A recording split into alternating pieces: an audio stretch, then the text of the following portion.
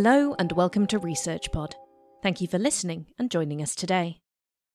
In this episode, we look at the work of Ofelia Mance and Rafael Benitez Duran from the Gerald D. Hines College of Architecture and Design at the University of Houston in Texas, North America. Mance and Duran have written about nature as a source of inspiration for architecture in contribution to a new book about urban resilience. They argue that humanity has forgotten its origins and its dependence on nature. Since the Industrial Revolution, we have consumed natural resources like coal, gas, and oil, forgetting that they are the products of ecosystems that flourished hundreds of millions of years ago. This amnesia stops us from thinking more than a few years ahead and prevents us from using nature to help us find new ways of thinking. Instead of regarding vegetation as merely decorative greenery that softens urban development, architects need to understand it as a natural life form that can inspire new ways of thinking and modify urban environments. The theoretical background to Mance and Duran's argument lies in biology, beginning with the concept of autopoiesis. In the 1970s, Chilean biologists Humberto Maturana and Francisco Varela defined autopoiesis as the tendency of life to create favourable conditions for its survival. 3/4 of a century earlier, French physicist Georges Charpy had proposed the theory of resilience as a system's capacity to absorb threats and continue functioning.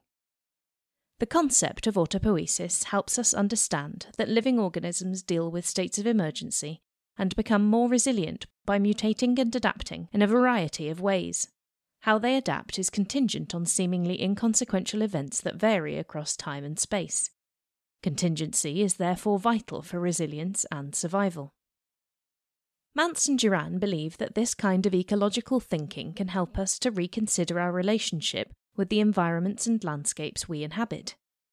They cite examples from the work of French horticulturalist and landscape architect Gilles Clément and the architects Dominique Perrault and Jean Nouvel.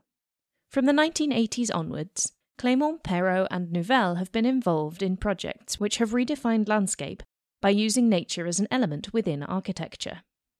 For example, as part of a large-scale urban development in Lille, Clément designed the Henri Matisse Park to include a small forest on top of a 7-metre-tall island made of waste materials. Isolated and inaccessible, the island was one of the first urban forests. Clément described it as a fragment of nature left to itself in the heart of the city, and a laboratory for autopoiesis. For Clément, the island is a symbol of neglected spaces that are neither built nor landscaped, but are still refuges for diversity.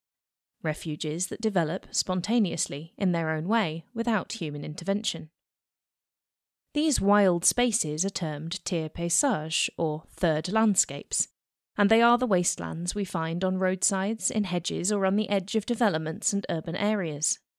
Gene banks for the planet, they represent, as Clément states, the sum of all spaces where man leaves the evolution of landscape to nature itself. Clément's argument is that, rather than being isolated, urban forests can be fully integrated into urban design. For example, Perrault's design for the new National Library of France was highly influenced by Clément's ideas. Commissioned in the 1980s by President François Mitterrand's socialist government, the library was one of the centrepiece architectural projects intended to promote culture and transform the Paris skyline in commemoration of the 200th anniversary in 1989 of the French Revolution. In the centre of the city, 4 glittering towers surround a vast central courtyard filled with an artificial forest of 120 pine trees that were already 40 years old when planted. The whole building is designed around this verdant space. Symbolic of nature and a statement in its own right, it's also intended to influence the thinking of those who work in the library. Again in Paris, the Fondation Cartier Gallery of Modern Art was influenced by Clément's argument that we need a new way of thinking about our relationship with nature. Designed by Nouvel, the gardens were imagined by the artist Lothar Baumgarten, who works with living space, the interplay of constructed and natural environments, and a long view of time over seasons and years.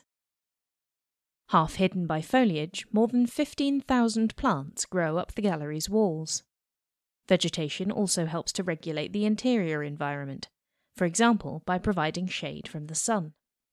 As Mance and Durand explain, Clément's concept transformed the perception of Parisian architects regarding the inclusion of vegetation in architectural projects. Rather than seeing nature as a decorative or recreational adjunct to architecture, architects started using vegetation as a material symbolizing time and therefore change, transformation, mutation, and evolution. Informed by Clément's thinking that we need a new alliance between architecture and nature, time and contingency become part of the project idea.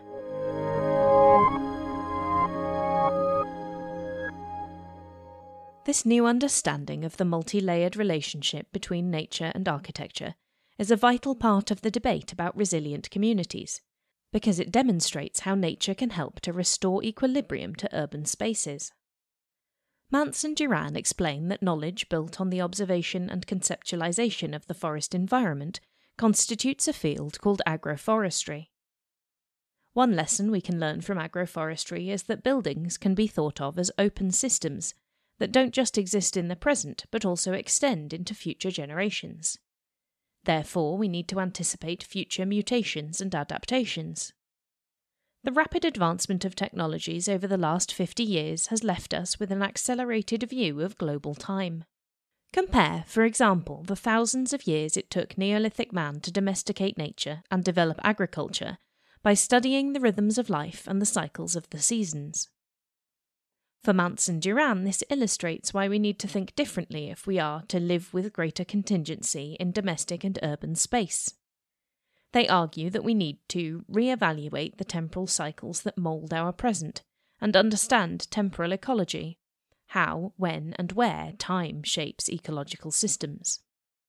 Not only does this understanding of time help us to identify the additional benefits that nature can bring to urban contexts, it also prompts us to think about the downsides that can arise.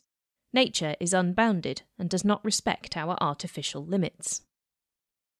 Mance and Durand cite the work of French biogeographer Paul Arnaud, who warns, for example, that over time we might see that introducing vegetation into domestic and urban spaces can also attract cockroaches, rats, and mosquitoes. Arnaud regards these less desirable aspects of nature as systematic complexities which result from mismatched equilibrium. In this way, the parameter of time, temporal ecology, helps us to gain a more complete understanding of the development of nature within urban spaces. Another takeaway from agroforestry is the importance of technique. Mance and Durand refer to Russian-born quantum physicist Ilya Prigogin's work to frame their argument.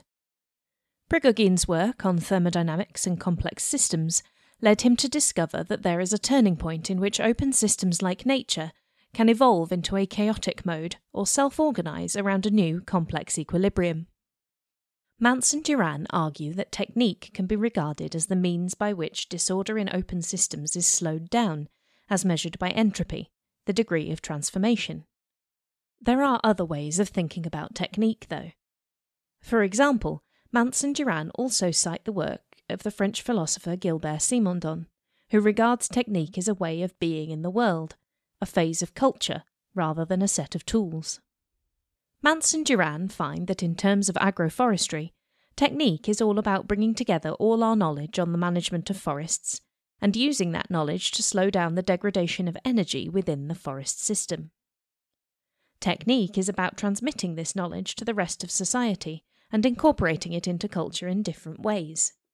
For example, the forest gardener has a tangible, concrete relationship with nature, while the agronomist will have a more detached, abstract relationship.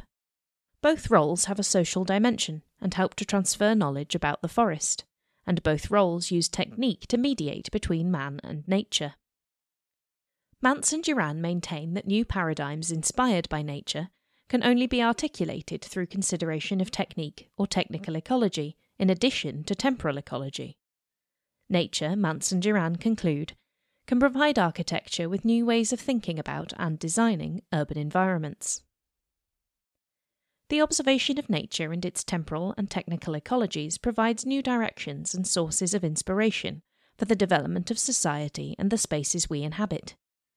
Most importantly, Through the paradigm of contingency, nature also reminds us of the need to adapt and change if we are truly to build resilience into our urban spaces. That's all for this episode. Thanks for listening, and stay subscribed to ResearchPod for more of the latest science. See you again soon.